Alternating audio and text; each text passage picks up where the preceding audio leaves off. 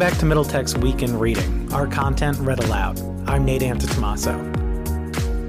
This weekend we're getting a bit meta, and we're reading a blog by Logan Jones about how to be a great podcast guest.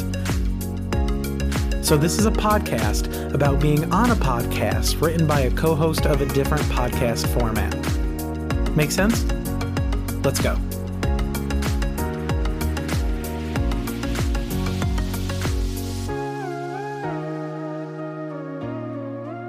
How to be a Great Podcast Guest by Logan Jones. As the audio industry continues to gain popularity, the likelihood of you being invited to speak on a podcast is increasing as well. So when your buddy Dave asks you to interview about your expertise on The Mandalorian, how can you make sure that you're prepared? Since sound and interview quality have been my responsibility as a producer for over 100 episodes of the Middle Tech podcast, I've been able to compile a list of tips, tricks, and best practices for when it comes to you crushing your own interview. The following are things to keep in mind both before, during, and after your podcast debut.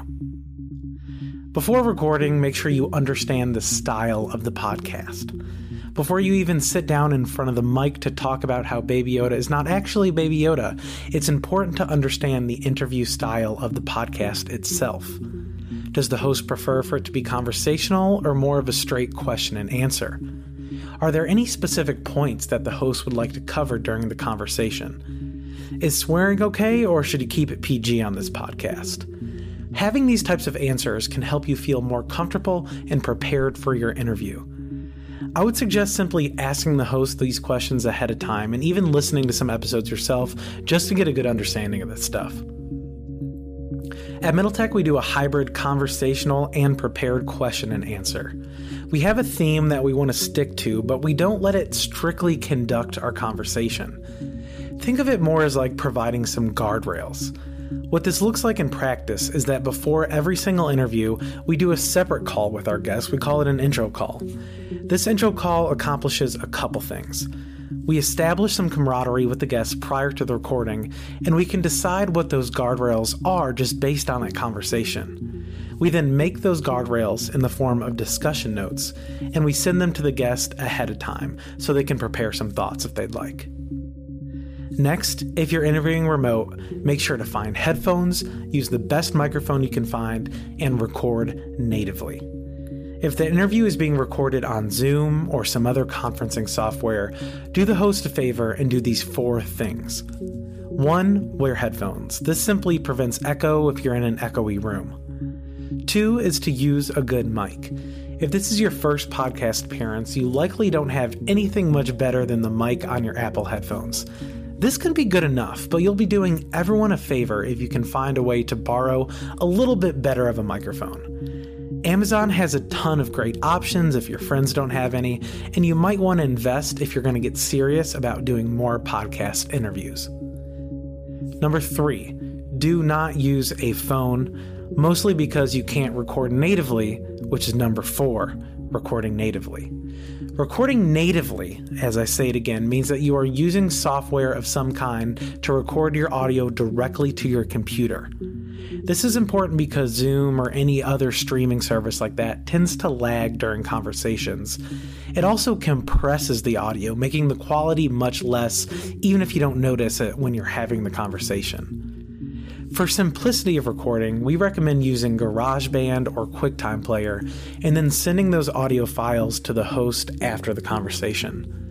To make it easier, that host might already have a software that you can use that does this automatically. Those types of solutions are becoming more and more popular, and you'll probably see them as you become a guest in the future. Make sure you don't overthink your appearance. Prepare in whatever way makes you comfortable, but don't psych yourself out and try to rehearse what you're going to say. Let it be natural. You've been asked to speak on a podcast because you're an expert on what you're talking about. So be confident and just go in there and talk. Make sure to use the bathroom before the podcast. This one seems obvious, but it happens more than you would think. Nothing disrupts the flow of a conversation like having to go pee. Do that before you start recording. During the recording, mute your phone. That's a simple one. Just remember to do it. When you're talking into the mic, keep the mic a fist distance away from your mouth when speaking.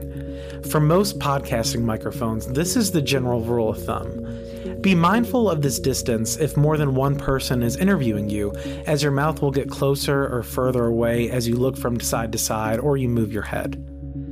Lastly, don't hit the table. Lots of people talk with their hands, which is fine. I'm actually doing that right now. But if you're one of those people, don't let your hands hit the table like this. Usually the microphone, as you just heard, is attached to the table, and it can easily pick up that sound, and it sounds a lot crazier than just a simple tap. Some extra things: make sure not to use things like and that makes it harder to edit, and avoid starting your sentences when the host is still finishing theirs. Conversationally, this works a lot, but you'd actually be surprised in a podcast. Sometimes it doesn't. Unless you can tell they're looking at you to start talking, let them finish their sentence first. After the recording, make sure to share assets with the podcast team. If they plan on highlighting your episode on social media, send any headshots or logo files or anything else that could assist them in making that social content. And then make sure you promote the podcast yourself. Tell your mom, your girlfriend, your dog, anyone that might press play on their podcasting app. Posting your episode on your own personal account is a great way to get some clout while also helping the podcast further its mission, whatever that may be. Podcasters work hard to make their podcasts happen, often while making little to no money at all. So helping them grow their audience via your personal network is a great way to show your support.